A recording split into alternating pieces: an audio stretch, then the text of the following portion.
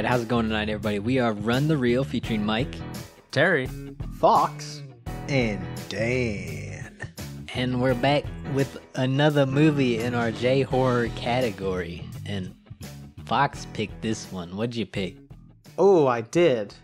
I picked 1999's Audition.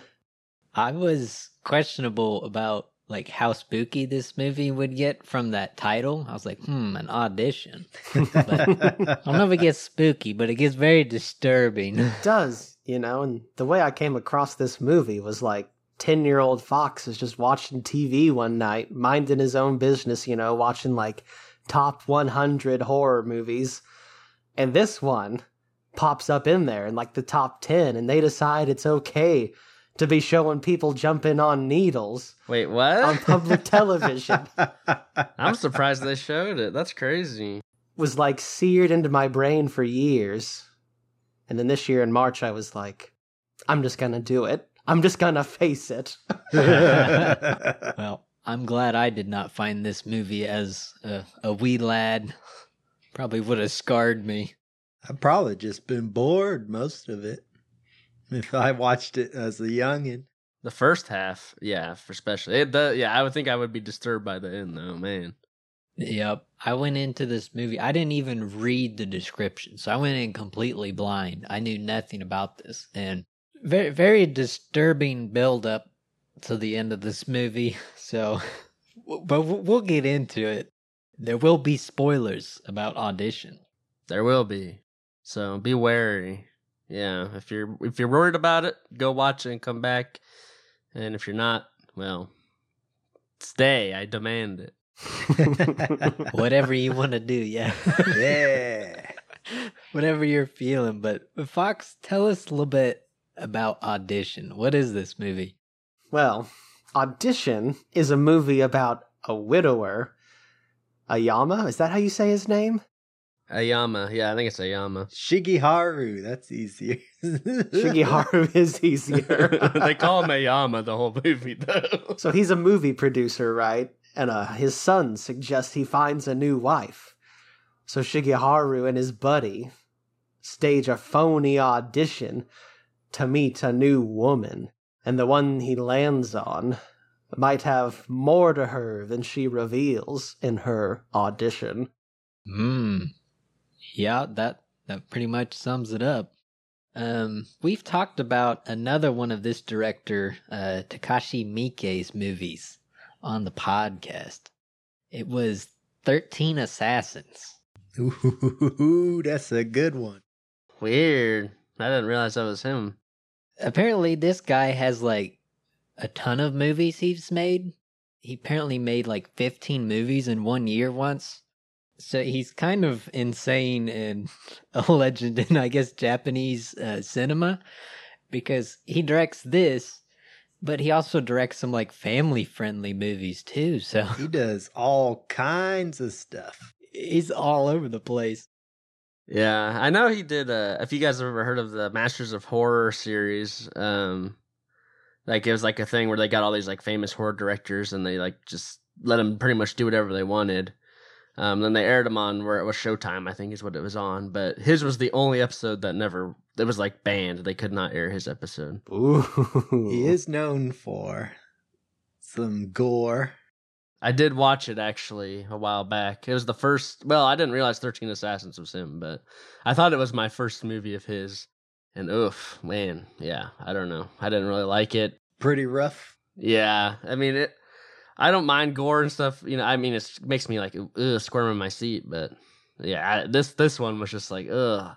Felt like a lot of extremes going on here. I don't know, it's hard to describe. It's wild. I could see exactly why it was not aired on American television. Well, let's talk about Audition here.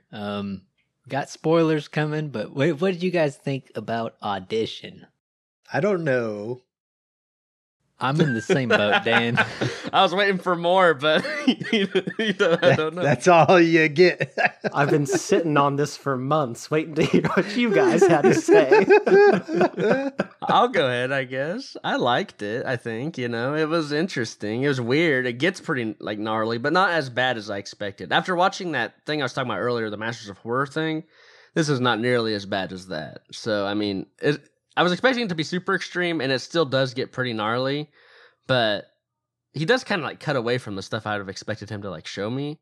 It's definitely not as gory as, like, 13 Assassins or Blade of the Immortal, that's for sure. More intense, though, you could argue, than Blade of the Immortal, at least. But, I don't know, gore is a weird one for me, because I like it when it's used properly in movies, I guess. Like in Hostel, I know we reviewed that. I'd say that's like, it doesn't earn it really in that movie, but something like this, I'd say it does earn it. Or like 13 Assassins even. That one earns it, because that one's like 2.5 hours of build up until the end with all the gore and the huge fight. And this is kind of similar. It's not 2.5 hours of build up. It's like 2 hours, 15 minutes of build up to a torture scene at the end. So, Hey, speaking of Hostel, just kind of a fun little trivia sidebar. Eli Roth said this was one of the inspirations for Hostel. yeah, I can. I see he got one part of that right. Yeah. He was in Hostel. Takashi Miike was in there? He was the business guy at the end, that was going to the factory or whatever. Ooh, nice. Yeah, that's another connection. We've covered some of his stuff, his acting work even. It's all coming together. This has been building up for a long time. You could say he auditioned himself for this review. Yeah, for me, I'm not sure how I feel about this movie quite yet. I wish I would have watched it sooner, because I just watched this movie last night. I wish I would have watched it sooner so I had more time to process it. For me, this movie kind of made me think of like Human Centipede vibes. I mean, granted, it's a much better movie than Human Centipede on every aspect, but both of those movies, I don't really know how I feel about them because they're just so like different from everything else I've watched and out there. I don't know how to express what I feel about the movies, super well. I will say I really like how the movie kind of builds up very slowly. Like it doesn't feel like a horror movie for about half of this movie, I would say. And I kind of like that, how it isn't like, it's like kind of goofy. Like they're having like these weird montages and stuff. The music's kind of like happy-go-lucky. It almost feels like a rom-com when it starts, which is kind of weird. I mean, that's what the premise suggests it's going to be. Yeah, and I think that's really cool how he like subtly like creeps into this, darkness, and it's like it's kind of like pulling the wool over our eyes as an audience, even a little bit, just like he pulled the wool over his own eyes about this woman, and just like he's pulling the wool over her eyes, he thinks to this woman, kind of. Yeah, that's completely right, TV, because like I said, I hadn't read anything about this movie, so I didn't know how it was gonna end. And for the first like good chunk of this movie, I was like, how is this gonna be a horror movie? And then I kind of figured out something was going to happen with her, but I didn't know she was going to be like a serial killer. And how intense that was going to get when that stuff started happening. I had to like take a break. It was making me so uncomfortable. There's a point when he calls her and she's just sitting there, and then you see her raise her head up and smile, and then you're like, oh boy, that's when the shift starts. So that Exactly. was good. And that bag like starts jumping when that happens too. That Ugh. thing was real good too. Just wondering what was in there. Yeah, I just love that. Because I think we do get a couple glimpses before of her just like sitting at home alone. You're like, something is really weird about this girl, obviously. And then, when Shirt's creepy smile just goes, you're like, uh-oh, this ain't good. This is bad. Yeah, that was a great scene. That gives you the chills when you see it. I do really appreciate that. Like, I mean, this kid did kind of come before the massive gore porn, torture porn wave of the 2000s, ever so slightly. But I feel like it actually has something to say. it's not just a parade of horrible images. There's like a purpose and a meaning that I think I would guess a lot of people interpret it pretty differently. Yeah, I'd agree. I think, yeah, a lot of like the 2000s-y stuff, like we reviewed, what was it, Texas Chainsaw Massacre, the remake a while back, and that one just felt nasty to be nasty, and I mean, this one honestly it is pretty gnarly, but it's not as nasty as, it doesn't go quite that far. It goes pretty far, but like, it doesn't feel like it's unearned to me, at least, whereas the other one was like, you're just trying to gross me out, and it's just making me feel gross. Yeah, something I noticed that this movie does a lot better than all the like Western gore porn movies, is you actually care about the main character. Like he's a single dad because his wife died. He's got a son. You can tell he's lonely, and he's looking for love out there. And so you like learn to care about his character, and then we watch terrible things happen to him and him slowly lose his sanity and everything over this girl. And yeah, it's all to that build-up at the end, which is very horrifying and unsettling because you kind of care about the character. It's something I've noticed so far just watching the ones we have. A big difference between the East and West in these horror movies is the West really idolizes the villains, right? We have like Freddy, we've got Jason, Leatherface, that's his name, Leatherface, Michael Myers, all that, where all these, at least these 3 J-horrors I've watched, they really focus more on the main character and don't really idolize the bad guy so much. I think it leads to a better movie, even if it doesn't have as much sticking power as the horror icons from the West. Yeah, I mean, they've got their own, like The Ring, they brought her back like 3 or 4 times, The Grudge, but they're not, you're right though, they're not like the same. They're not approached the same way as, say, like the slasher villains or the famous ones and that kind of thing. I do think Asami might kind of have like a slasher-esque persona going on in the cult horror world, though. Because, I mean, she's at least I would say she's pretty iconic out of this movie.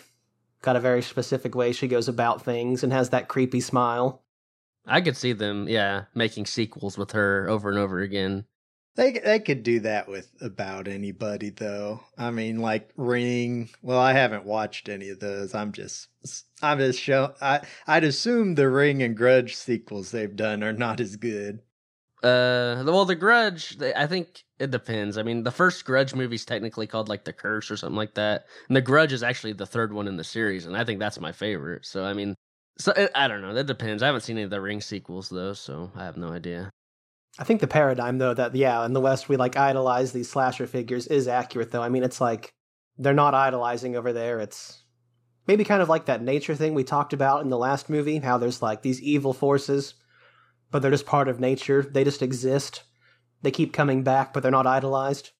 It's interesting. I do like this approach better, I think. Well, generally, I do like those cheesy slashers and stuff too, but it's a nice change of pace. This is a better movie, but it doesn't mean that the others don't have their place for being fun. Right. Yeah, this isn't trying to be fun, I would say. Oh, no. Definitely not. This movie, like, blends a lot of different genres, too, it seems like to me. Like, it's got romance, it's got drama, it's got horror in it, where I would assume, like, those other movies are more focused on, like, just the horror aspects.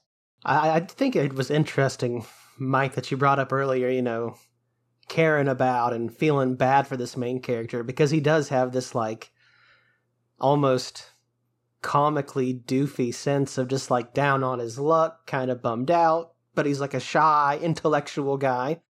But I mean, the audition in itself, right, is a pretty scumbag move. And he and his buddy are like huge misogynists throughout the movie. So I mean, it is a cool, the retaliation to his misogynistic actions is so over the top that you do kind of feel bad for him. Well, and he made it pretty clear, I think, too, what was happening, and she was fine with it, so. Maybe. It's weird. It's very complicated, yeah. that's very looked down upon. He used his power over her, it's there no matter what, even if he diffuses it. They got a woman to take her top off. That whole sequence was great. I was like, man, they're nailing this. Like, they're getting their point across perfect with that. Yeah. Asking all these weird questions. Yeah, like, well, did you do a nude scene? Would you have sex on film? All this stuff. And you're just like, wow, these guys. And it's not, the other guy does feel uncomfortable. The main guy feels uncomfortable about it, but his friend is the one who's really like doing this. But either way, he's complicit, just because he's taking advantage of it. I did notice a few more things this time around that I think are both maybe kind of the culture back then in Japan at least, and like maybe a little misogynistic. Like after their first date, right? He's like, "Hey, you want to do this again?" And she's like, "Oh, that would be great. When?" And then pauses and is like, "Oh, I'm sorry. I forgot my manners." And he's like, "Yes, I will call you and tell you when." I didn't even really catch a ton of that stuff going through, but you're absolutely right. Like, there's a line that the girl says at the end when she's like torturing him, and she was like, "I bet you call up girls from your auditions all the time for sex or whatever." And I was like, kind of mind blown, because I didn't see necessarily from her perspective, because the whole movie is filmed through his perspective in this situation. So yeah, I can see how you could watch this again and totally pick up all those other things that I missed, just the way this movie is filmed. Yeah, especially in like today's climate where this has been kind of the, like, I guess the Me Too movement kind of thing, and like Harvey Weinstein, all this stuff's coming to light, and it's like, this stuff has been happening forever, but I think that's like the whole point of this movie is just how, like they're using these, how the relationship and the, like I said, pulling the wool over people's eyes, using that power dynamic incorrectly, abusing it and stuff like that. Well, another thing compared to today as well is, these guys just come up with a dating app. Basically, is what they're doing. It's like they don't got Tinder or nothing back then. So he's like, man, I need a quick, easy way to find a bunch of women that I'm actually interested in and maybe get to know them, right? So these guys just come up with the first dating app idea. Yeah, that's true. Yeah. And they like kind of, they make him write like personal essays so that he can like use that to his advantage, so he knows more about them. And they're looking for like sadder girls, is what that one guy says, because they're better at whatever, I don't even remember, but it's just really kind of skeevy. I was like, wow, this is pretty bad. It's a neat parallel to today. I'm not saying that using dating apps is bad or anything. That's not what I'm getting at. I thought it was a neat parallel where it's like, that's kind of what a lot of people do today now, really. Is they get on the app and they've got a lot of people to choose from, and then they can probe them with questions or whatever and things like that. So it's kind of moved. A lot of dating has moved in this direction, as opposed to it being a lot harder back in 1999. Yeah, I agree, Dan. I was going to bring up like the dating aspect of this movie too, because, not too long ago I was on dating apps, and it was kind of freaky and disturbing the way this movie ended, being like, oh wow, I could have talked to somebody who would oh God, don't do that stuff. Like, you would have sawed your foot off with a piano wire. Maybe, I don't know. Not necessarily. I'm not saying I talked to anybody like that, but you just don't know people, and it's so creepy.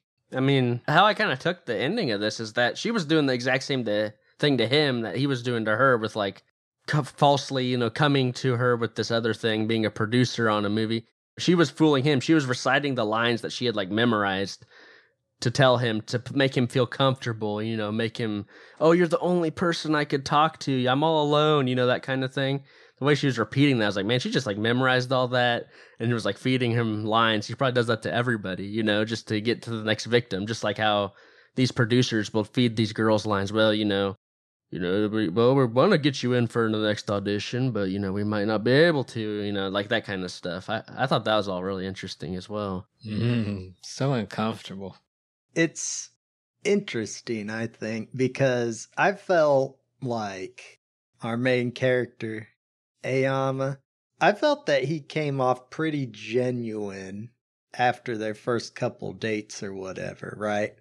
Like, I think he made it pretty clear what he was looking for and all that stuff. And this might have to do with the ending too. I'm not really clear what all of Asami's whole motive was. Like, I get she's an abuse victim and's been pretty messed up since she was a child, right? And she could just be a serial killer, and that's fine. But I think he was trying to get at something a little bit more with her character, and I'm not sure if I picked that up or not. The ending of this really hit me kind of like Enemy when we did that, where I think it's a little too ambiguous and like, you know how that movie is, right? I think he's purposefully being unclear, and I think it was a little too unclear with this one. I would agree that it does have some kind of narrative issues, especially when it concerns her backstory.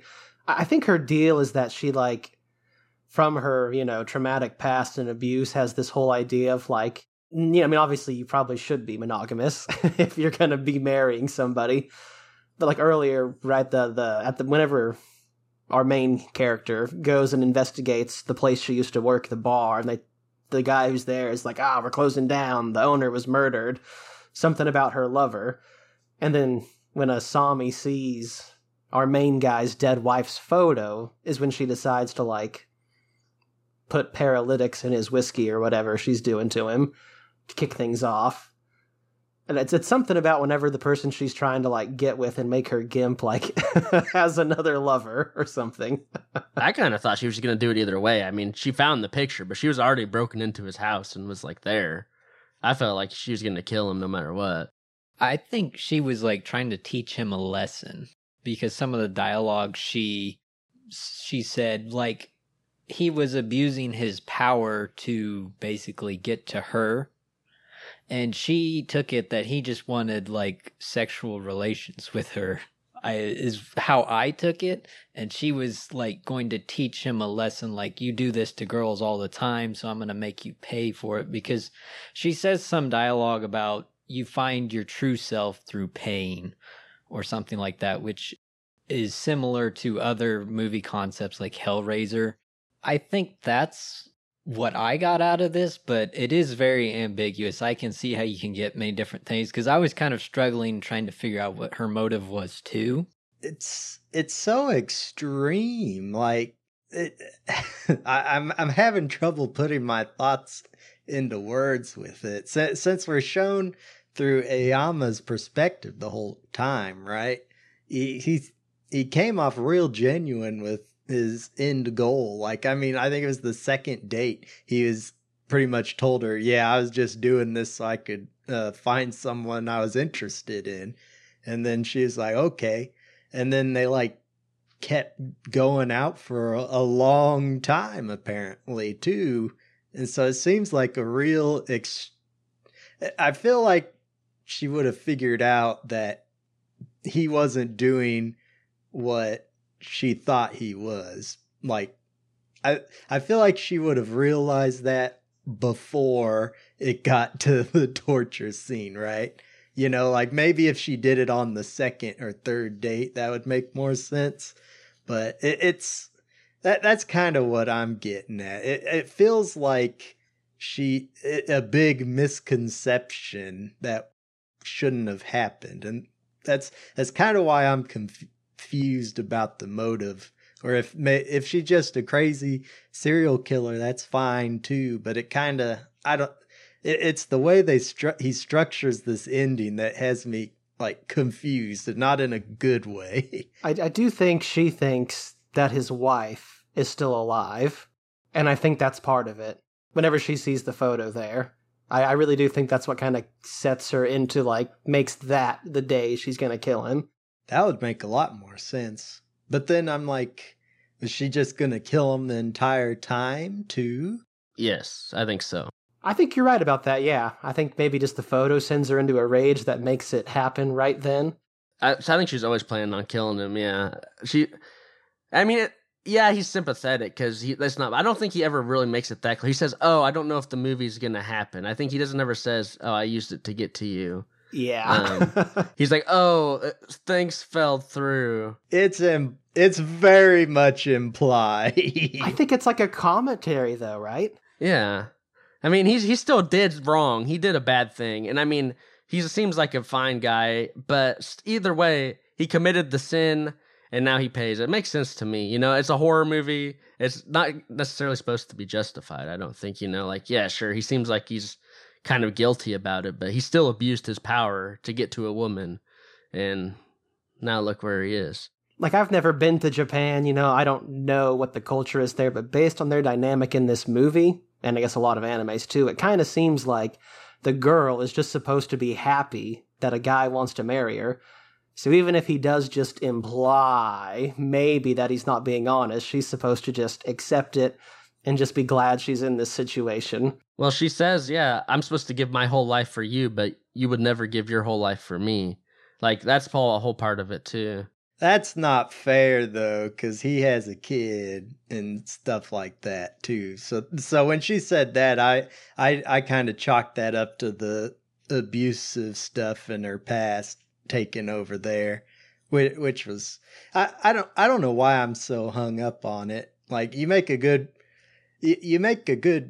point with it's being a horror movie, and that's part of the thing is like you don't know about the person you're dating, right? So yeah, they could be a serial killer and then they come into your house and murder you. Yeah, that's a good thing to do a horror thing off of. I guess it's like Asami's dialogue during the torture scene and then the really confusing flashbacks that he puts in there too during all that makes it feel weird and not like that makes me question it with like a critical eye. I get what you're saying, Dan. I think a lot of this movie is inspired by like true crime as well, because a lot of serial killers like to get to really know their victims in different ways, or they keep mementos or something. It's very strange and it's creepy, and I think the fact that we don't have a super clear motive is also part of the point he wanted to make, because there's not always a clear motive in these kinds of situations with serial killers and true crime and stuff. That's what keeps a lot of people guessing. It's like, why did they do that? That's completely terrible, and they just did it for no reason, apparently. And that's what also makes this super unsettling to me, because it's like these people are walking around us and you don't know. I get it, and I agree with it, but since he focuses so much on that relationship thing, it kind of it doesn't quite work for me on a storytelling perspective. I think that's a good way to put it. I agree. It is weird, especially how they tell her backstory. I like the visuals and everything in those scenes, but it's not super clear exactly what leads to what. And that's also part of the unsettling aspect of it, but it's like a mixed bag, because the more you think about it, the more you're kind of like, or you might like it more the more you think about it. So it depends. Yeah. For me, it all plays into like the themes so well that at least that I was picking up on that. Yeah, it's kind of ambiguous, yeah, but just like the way she's talking at the end, it is, yeah, like that cycle of abuse kind of thing, and the abusement of the power structure, like the patriarchy and all that kind of stuff. Yeah, which that's all good in this. I'm not knocking that. I just, with these types of movies, there's a lot of directors who get real caught up in their themes sometimes, and then that gets the better of them when they're making the movie. And I don't know if that happened in this one, or I'm just taking it off of what I saw when I watched it, but a lot of it has to do with that, those flashbacks, I think. They're just so confusing. Like, I really didn't like that he showed us different scenes at the start of their dates, and then during the flashback, we get to see what really happened there. That just, like, confused me and felt cheap. Yeah, I don't know. I guess it could be different dates, too. I was kind of confused by that, too, but it also could be, like he's been given a lot of signs to stay away from this woman by his friend and other people. And it kind of makes sense, like, oh, he's only hearing the things that he liked, which is what she's repeating at the very end of the movie. Oh, I'm all alone. I don't have anybody to talk to. I want to see you again, all this kind of stuff. And he just completely blindsides everything that he just buys. He doesn't hear. Yeah, that's kind of how I took it. I mean, you could take it multiple ways, though. I was kind of like, is this multiple, like, dates? As they just go back to the same place? Because even within that date, they're jumping through time. It's, like going to different restaurants and stuff. I guess, back when I first watched this, that was my biggest issue and remains my biggest issue with it. But the more I think about it, the more I kind of like it. Like you said, TV there. I think my theory now is that, like, I don't know, you guys probably do this. I do this all the time, You, like, run through scenarios in your head. Worst case scenarios, maybe a conversation with your boss, right? And I think a lot of these weird flashbacks or flash forwards or dream sequences are him just running scenarios in his head. Yeah, that could be. I have another theory, Fox, that I just thought of. I think, so the way the main character is presented in this is he's just this lonely person looking for love. And he has a line where he's like, I'm going to take things slow. But what does he do when he finds somebody he's interested in? The complete opposite. I think, part of that is he's just out of his mind. We've been there. You fall in love and you completely forget everything. All the triggers and warning signs don't matter. And I think that, like, montage flashback scene is him putting two and two together. Hey, these are bad red flags that I should have seen. But it is presented in a very strange way because I don't think he ever saw her place. And he, like, never saw the guy in the bag. And, like, those disturbing scenes where she, like, throws up and feeds the guy her vomit. Like, that's just disgusting and disturbing. He wouldn't have seen that, right? Like, he never went to her place. He only went to the dance academy and met the uncle, who was very creepy. That's kind of what I mean, like, he's, like, running, like, worst case scenario, who could this woman be in his head? Yeah, and that makes sense. He's maybe, like, realizing, oh, hey, I should have listened to everybody. This isn't kosher. I need to, like, cut ties and get out. That makes a lot more sense, I think. I like ambiguity in films when it's handled appropriately, but a lot of films just do it to do it, right? They're like, ooh, I'm ambiguous. I'm so cool, That's what I don't like when films are ambiguous. I don't think this strays that far. I think it rides the line, though, a little bit with that. I just wish it was a linear story. Like, his story's good enough. His actors are good enough. He doesn't need to have some crazy, ambiguous, out of order thing at the end. Just put it in a linear thing, I just don't get why. I'm like, why would you do that and just make it confusing when you could just do it the normal way and be completely fine with it, Like, he could still even have, like, while he's falling down, him flashing back to all the red flags and being like, oh, crap. I should have listened to everybody. He could still have that in there, but just, I don't know, put it in order. I was very worried for a hot second when he woke back up in that bed that all that was going to be a dream. Oh, that would have been a worse cop-out than the cop-out we had already in this movie. Yeah, for me, I like the ambiguity, and it adds a little bit more, like, unease, I guess, just because I don't exactly know what's going on, because I think he is kind of unreliable perspective as well, because he is so, like, head over heels obsessive almost with this girl, and it's just kind of I kind of like the weird, like, and like we were talking about earlier, like the weird cuts and stuff. It just added, like, an atmosphere to the movie that I was just like, oh, kind of like shook me for a second. Like, this is just, something's off. Something's weird. It already had that atmosphere, though. Yeah, but You it just know? adds more to it. I like how they add it to it, so. I think it adds to the themes. I mean, you could almost see it as like whenever he does have a weird flashback, maybe he's, manifesting his guilt over moving on from his dead wife, or the big fake out with his son being attacked in the end. Maybe he feels guilty that his own lust put his son in danger. It's like it could be so many things. I do think it wouldn't be that without the flashbacks. Yeah, I just wish it was shorn up more, I guess, put in more linear order. I feel like this is the ambiguity argument's the one thing I always argue with TV over in these. I know. I like it, but I don't want to be confused, Yeah.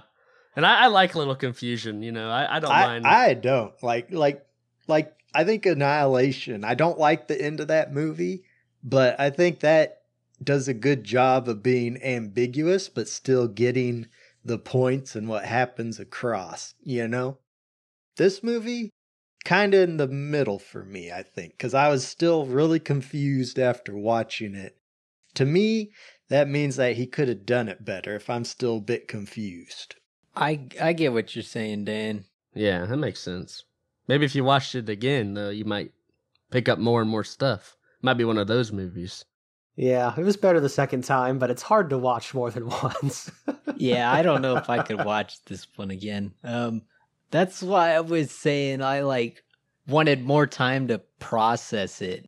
I wish I would have watched this movie 3 days in advance, so I had more time to think about it and process, and maybe read some about it. Maybe that's my issue too. Let me clarify my stance some more too here. I don't think that a movie has to spell everything out for you, right? That's not what I'm getting at. It's such a hard thing to talk about. They don't need to spell it out for you, but it needs to not be so ambiguous that you don't know what the heck's going on too, I think. It's a hard line to ride or stay on. Yeah, I get what you're saying, Dan. We're just all at different points on this movie, it seems. Different opinions, yeah, that's all. What do you... I was curious since you brought it up. What do you guys all think about the argument that, you need to watch the movie a second time to really get what it's doing? What do you guys think about that argument? Because for me, I don't think that's a great way to get somebody to like a movie any more than what they do. I'm like, if they can't get it across than the initial viewing, I don't think you should have to watch it again. Because that's something I see a lot online with movies. It's like, the second time you watch it, it's going to really blow your mind, or you're really going to get it that time. And I kind of disagree with that viewpoint. I would say it depends. I mean, the movie has to be good enough for you to want to watch it a second time, I think. Also, I mean, it does depend, because I rewatch movies sometimes that I didn't like the first time, and I do actually like them the second time. So I think the argument can be true. It does really depend, but it's just, if you're willing to go with it or not, the movies, I don't know. I guess you just have to be a weird person to want to watch something you didn't like to begin with again, like me, but... Well, if it's been a long time, I think that's a little bit different. I guess I'm talking about I watched something on Monday and then you're like, you got to watch it again to really get it. So I watch it on Tuesday or watch it within the same week again, just because I'm like, okay, maybe I missed something, right? That's more of what I'm getting at. Do you think doing this show has kind of flopped my opinion on that? Because I used to be like, if you can't get it across in one showing, how is it a good movie? But we've done a lot of movies, or even bigger stuff like The Shining, right? I don't think it's fair or reasonable to assume that a person could see all the stuff in The Shining on the first viewing. It's still a good movie on the first viewing, but there is definitely a lot more substance you can get from subsequent viewings. Yeah, and I mean, there's some movies that I just totally don't get, and if I had watched them more and more times, I might understand it. But if there's a movie I don't get, and I Google it, and it's like, oh wow, there was actually a lot going on with this. Maybe this was actually better than I thought. If I went by that philosophy, I guess I would, and I didn't have the internet to access. I would never have watched some of these movies that are actually pretty deep and maybe, weird at first, but make more sense after you've like analyzed it. I guess it's just, what you prefer as a viewer, It really depends, I think. Like, for me, I don't think I'm ever going to watch this movie again just because it, like, disturbed me pretty good at the end. It made me feel so unnerving. But for different movies, I'll watch them again, no problem. So it really depends, I think. Yeah, I'm more in the camp that Fox used to be in, where I'm like, if they can't get the thing across at the initial viewing, then I think that's a problem with the filmmaking itself. I don't think a movie should require you to watch it multiple times to get it or enjoy it even. And I'm not saying that this takes a second viewing to get it or anything, because honestly, I don't think it does.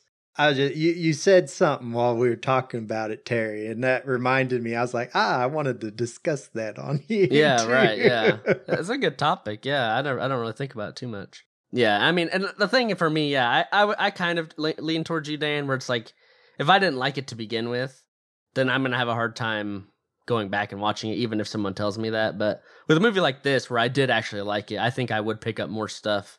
It's like Hot Fuzz, like I catch new things when I watch that movie every single time, like little tiny jokes and stuff. It just gets better. That's kind of what I meant earlier. Is like I think it like things get more clear. You pick up on more details, just like with anything when you do it more like a repetition. I agree with that too. And like Fox brought up with The Shining, yeah, that movie's packed with all kinds of goodies that you'll get the more you watch it too.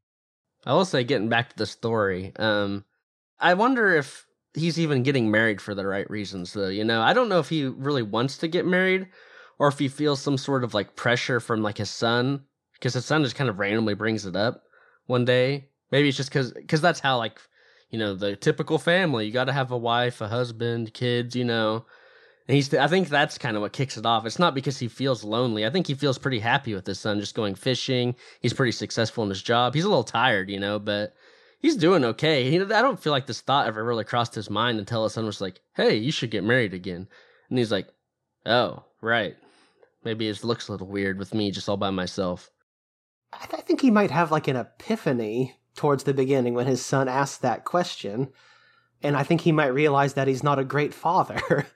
Because like his son is pretty independent and even kind of fathers his father sometimes, Like towards the end when the son goes out of the house to stay the night and he's like, hey, Dad, just checking in.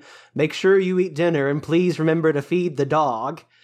Like it's pretty clear that he probably did, and rightfully, fairly so, kind of shut down after his wife died and his son probably had to fend for himself a lot. Well, yeah, I mean, yeah, he's a single dad. So yeah, I'm sure there's like struggles with that. But I don't know. It's just interesting. It feels like, to me, it felt like he was more pressured into it almost. It's another one of those gender role things that this movie does a good job covering and addressing, right? It's not all about female gender roles. In Japanese society, we get some with the male gender roles too. It's great. We get a little bit of both sides, and that helps flesh it out a lot, which I like. I think that's probably my favorite thing about this was the deconstructing the gender roles. There is a lot to this movie. There's quite a few layers if you look for them. Like, it does a lot. I was reading some reviews because I couldn't really... For me, the, like, ending stuff sticks in my brain so much, I haven't had time to process, like, the rest of the movie super well. Because, like I said, this movie did disturb me with the violence and stuff at the end. I don't like needles, and there's a lot of needle action. And the wire sawing off of that guy's foot was too much. I had to take a break. So like that stuff is all at the forefront of my mind. But like some of the reviews I was saying was like how well he transitions between like comedy and drama and romance in this movie, and then it all builds up to this horror ending. So like there is a lot of stuff in this movie, and they do a lot of different like commentaries, a lot of different styles. It's pretty intense, everything this movie does. but it's gonna be remembered for the ending, like it is Yeah. for me. Man, I got that spoiled for me. I watched this on Shudder with the needle stuff. It was like, it has the super long synopsis, and I just caught like the end of it. That was like, but once the needles come out, there ain't no turning back. And I was like, the needles, huh? And then I was waiting the whole movie for the needles to show up. Come on, Shudder.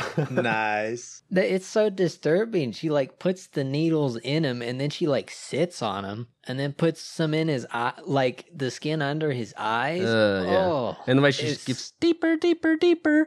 she's not even flinching, so you know, like, well, we know from the story that she's done this before, but she's kind of doing it like an art form because she's got her tools all laid out. She's got everything set up. Yeah, her performance is really good in this. Everybody's acting in this is awesome, but yeah, her performance is so creepy. She does a great job. I don't think Aoyama was quite over his wife yet, too, in this. I think the torture at the end, and all the flashbacks he's having of his wife being like, don't date this woman. Or not flashbacks, but, visions or whatever. I think that all is symbolic of that pretty well. I think he was rushing into it. Yeah, I think the pain revealed who he really was, what he was thinking about. That was interesting. So there was some other stuff in there too with like his coworker, his underling, was like he had sexual relations with her in that flashback. I don't know if that actually happened or not. And then there's I think so. Yeah, okay. That's what I kind of thought too. It was like a mistake, a one-time thing. But either way, it goes back to that weird power, abuse of power kind of thing. And then his son's girlfriend, like he's like having weird thoughts about her is kind of how I took it too. There's like a scene with her in it. That was like, yeah, the pain was really showing him some weird stuff. I was like, oh God, this guy is underneath it. He is kind of a little skeezy himself, even if he doesn't want to admit it. That was a good scene. I liked that. That was very uncomfortable and was good at showing, a little bit more about the main character. Maybe the guy's just so good at acting. Like, I liked him. I was very sympathetic to him. Maybe he was too good at that, and I didn't notice like all the like skeeviness, because to me he didn't seem that bad. But maybe I'm just thinking of that dude from Leviathan when I'm thinking of skeevy pervs, Yeah. I mean, I've had like 4 or 5 months to sit on this, and I mean, at first I was pretty sympathetic, and the more I've thought about it, the more I'm like, he does a lot of not okay things and has a lot of weird thoughts. Yeah, but it still seems a bit. Well, it's a bit extreme. He doesn't at the deserve end, his too. fate, mind you. Right. Yeah, I'm no. not justifying murder by any means. Yeah. Oh no, yeah. But it's kind of like we were saying earlier. I think it's a lot of from his perspective, mostly. Like he wouldn't say this to, he doesn't see himself this way either until he starts being tortured and stuff, and he kind of realizes everything at once. But he's just. Yeah, he sees himself like we see him, and he's like, yeah, I'm a little uncomfortable with this, and we're like, yeah, it's a little weird, but yeah, I don't know. I think it's kind of interesting. I think that's probably another point to this movie too that I hadn't thought of yet. Yeah, it's interesting. There's a lot more layers. The more we talk about this, the more I'm like, wow, some interesting stuff he does in this. I think, which I like to think about. You guys are all selling me on this movie even more. Last thing I'll bring up about the story is the ending of it really felt cheap when the son kicked her down the stairs and she did the comical like fly off the top and it just busts her neck. He did kick her like an anime character. Yep. That felt real abrupt and cheap to me, and I didn't like it. I liked the end when she's talking to him and reciting all her stuff and he's realizing it. That was good, but I think he could have gotten to that without it feeling cheap. It did feel pretty cheesy, I guess, and if you saw that scene out of context, it would probably be pretty goofy. But I mean, she is a really tiny person, so I guess I could see her flying a little bit, but not as much as she did. Yeah, it was pretty overdone. I did go like, oh, when she did get kicked. I kind of liked it. It was just so over the top. Yeah. So what I read, and I don't know if this is true, but I read that he wanted to end the movie when she starts to torture him. But the producers were like, no, you gotta finish the movie. Man, that would have been great way to end it, I think. But, this is going to sound weird, but, he spent all that time, like the torture thing's like 15 minutes of this movie. He spent all that time building it up, and all we got was like some needles and a foot taken off, I'm like, he was committing so hard, and then he like cheaped out and just killed her off. I was like, you're gonna do that after you committed so hard on this torture thing? I was kind of happy relieved to see her get her end, honestly. I was like, oh, thank goodness. I am with you, Dan. It's always, I like it, so, if there doesn't always have to be a happy ending. That's not how life is. I'm glad I got it in this movie. I'm just going to say that. I'm glad. I still didn't feel very happy, I must say. At the That end. is true. He's missing a foot. Something I noticed and was like one of my favorite parts of this movie was the cinematography. I think it was really well done in a lot of places. I've got some more visual moments. Ooh. One of my favorite ones was really early into the movie. It wasn't even scary at all. It was just the camera was framed behind the dad while he was doing the dishes in like this beat up kitchen. And it just looked like such a sad scene. Like you could tell how lonely this guy was doing the dishes alone in the dark in this beat up kitchen. I thought that was pretty cool. And also when Asami was randomly in this snowy nature area peeking behind a tree at the camera, that was so creepy. And I mean, all the like dance house stuff was super creepy as well. But I also liked the chair just sitting, the audition chair, sitting alone in that room, and they slowly were like closing the blinds behind it. I don't know. There was a lot of really cool shots in this movie. Oh, yeah. Yeah, that's very good. I think my favorite part was how he did the passage of time when they were on their dates. I was like, that was real cool. Like, it's all within the same conversation, and then they like pulls out from them and you see everybody's gone or they're just talking, and then like they're in a new location. I was like, that's a really neat, clever way to showcase the passage of time without like, having a different conversation at every single place and having to establish all that and everything. And it was creepy, I thought. Just like the quick cut, like, because they're in like a packed restaurant first, and then they cut back, and it's like all empty, and you're just like, what just happened? Because it's all in the same conversation, like you're saying, and it's just, and then they cut again, and you're in a totally different location. I found it really unsettling. Even I was just like, this is bizarre. I really liked it. Yeah, the cinematography definitely complements like the atmosphere and themes of this movie, I think. What'd you guys think of the music in this? It really matched the way he like kind of shift tones, I thought, where like sometimes it was really like just kind of drama-y, melancholy, and then there's like a creepy like tinge of horror every once in a while, but then like the piano notes that I was like, something just feels off to me all of a sudden. Yeah, I do kind of feel like the music kind of took a back seat for me on this one. The stuff at the beginning with the goofy, bouncy music was fine. I mean, it was funny. I wasn't wowed. But you are right, TV. It does do like a little creepy piano. I don't know what you call that. Jingle riff sometimes, but I wonder if I feel like I've maybe been a little burned out on creepy pianos. Oh, no. There was like a choir piece too I thought was pretty good. I can't really remember when they did it, but I remember thinking it was pretty cool. I liked it a lot too. I do play piano, so I'm biased, but it felt like you're chilling, you go on a date to a fancy restaurant and they've got the piano player in the background doing his thing. It's what it felt a lot like to me. Until the creepy stuff, of course. And then that was good too. But the other thing I noticed too was the guy says at the start, he's like, he likes piano music.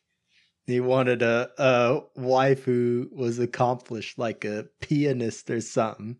Don't know how I didn't put those together, but that's a great point. It's better to have someone who's classically trained, is what he says, yeah. I didn't think about the music connection to that, you know? Man, look at you guys. So we ready for some overall presentation on Audition then? We auditioning for Run the Reel scores, I guess? I don't know. It's auditioning for us. How will we rate it? It's already auditioned. Now it needs to find out where it ranked. But yeah, we got a scale we use to rate these movies that goes from burn it, pass, watch it, or buy it in that order. We're all going to give a little spiel, a little summary of what we think, and then, yeah, figure out where it stands for each of us. So, usually we like to pick randomly. But, I thought about doing a little more like a diplomatic process. So I actually kind of like reached out to like a bunch of people. It's like, hey, maybe somebody else wants to go first this time. So I kind of held my own little audition. And I finally, I narrowed it down to one person, and we were just like chatting and talking. This was a process that took several weeks. So I was like, we're just hanging out, chatting, having a good time, and then I was like, man, I think this might be the one who actually gets to go first. And then suddenly a realization hit me. It was Mike the whole time. Ooh. And Mike said, "You expect me to go first? Good, because I will."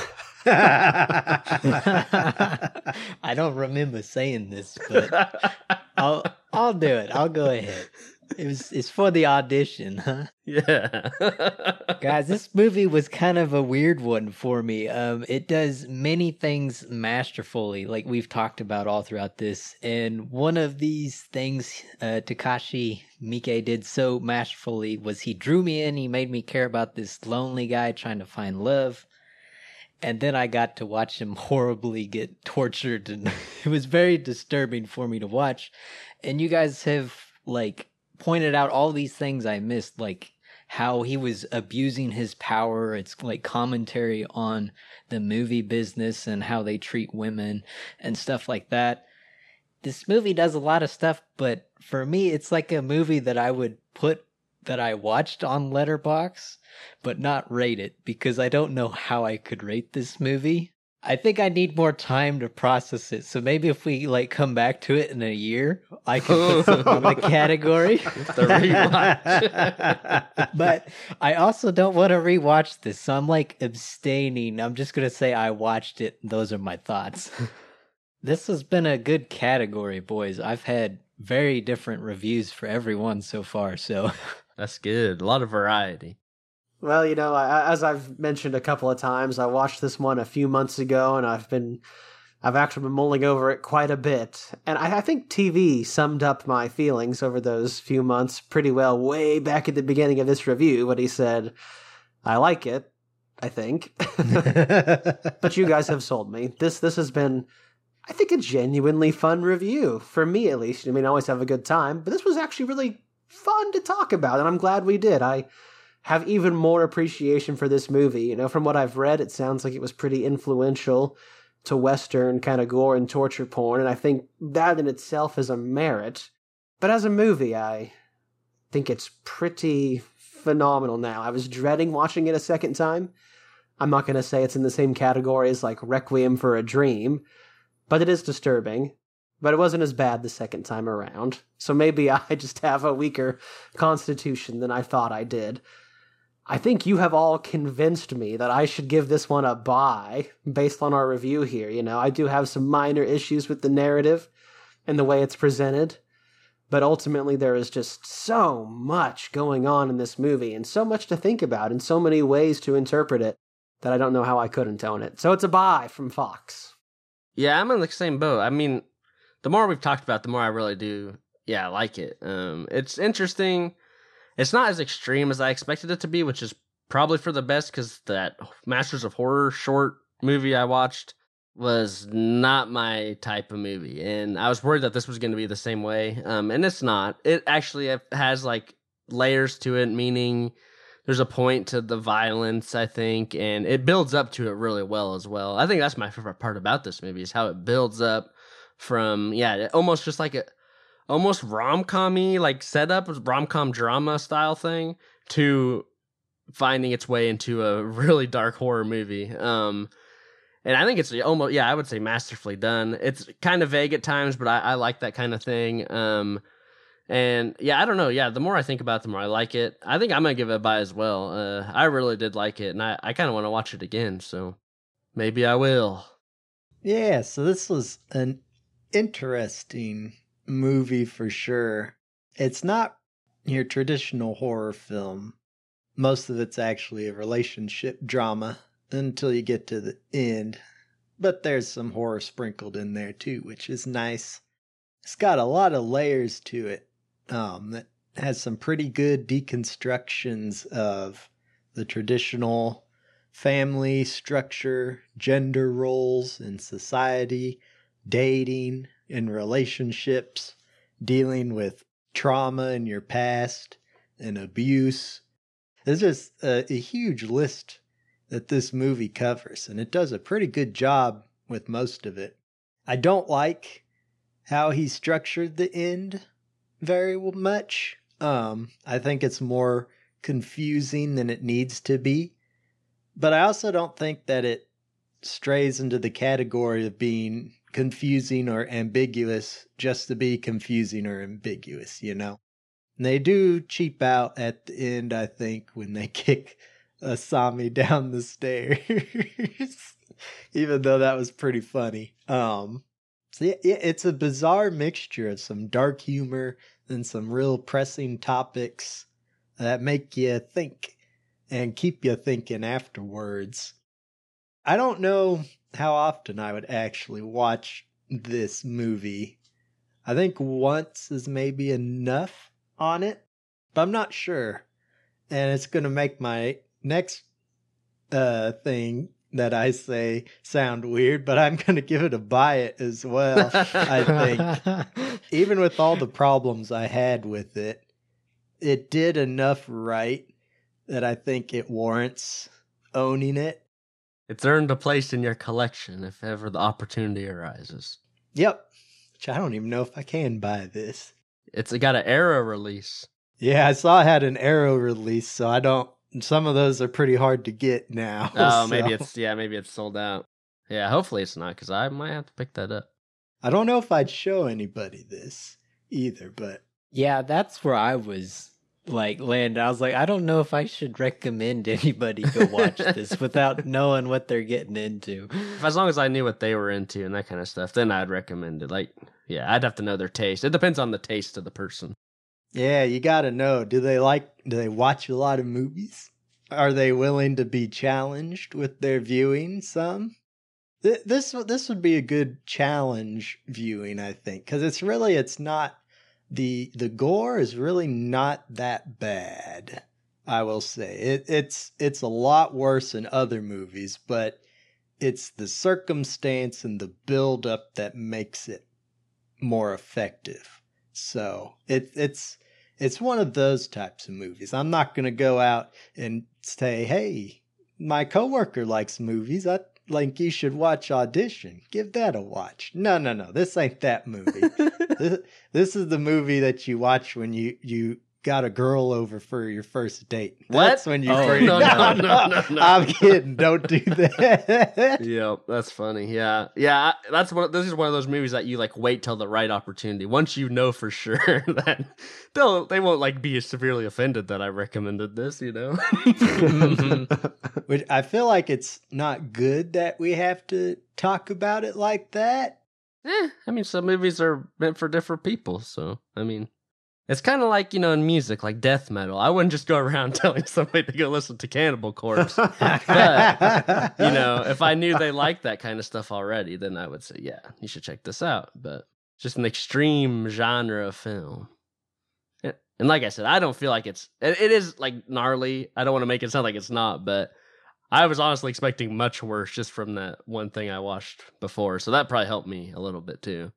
Yeah, that's what I was expecting too, because of one of his other movies that I know of that I don't want to see. That's kind of what I was expecting from this too.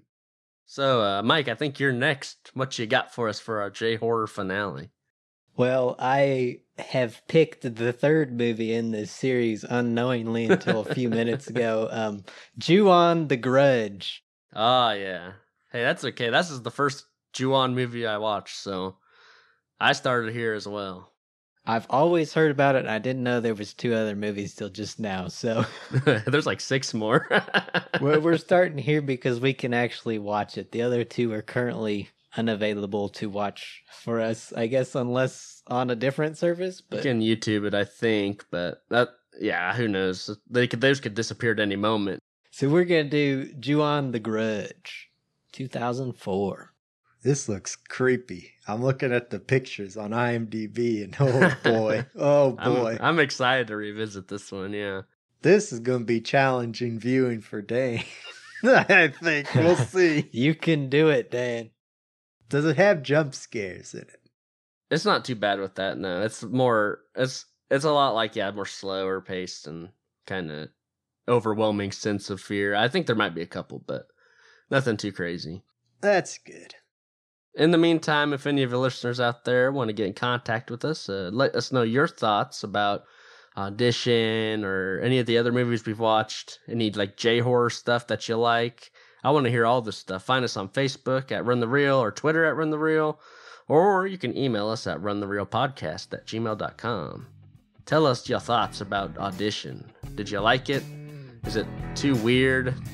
Did it leave you feeling confused and unsure? I want to know all this stuff. Are you even going to watch after hearing that review? Or did you hear the spoiler warning, go watch it, and then come back and regret your decision? Let us know. We'd love to hear from you. Anyways, thanks for listening to us tonight. We really appreciate it. This is Run the Reel, signing off.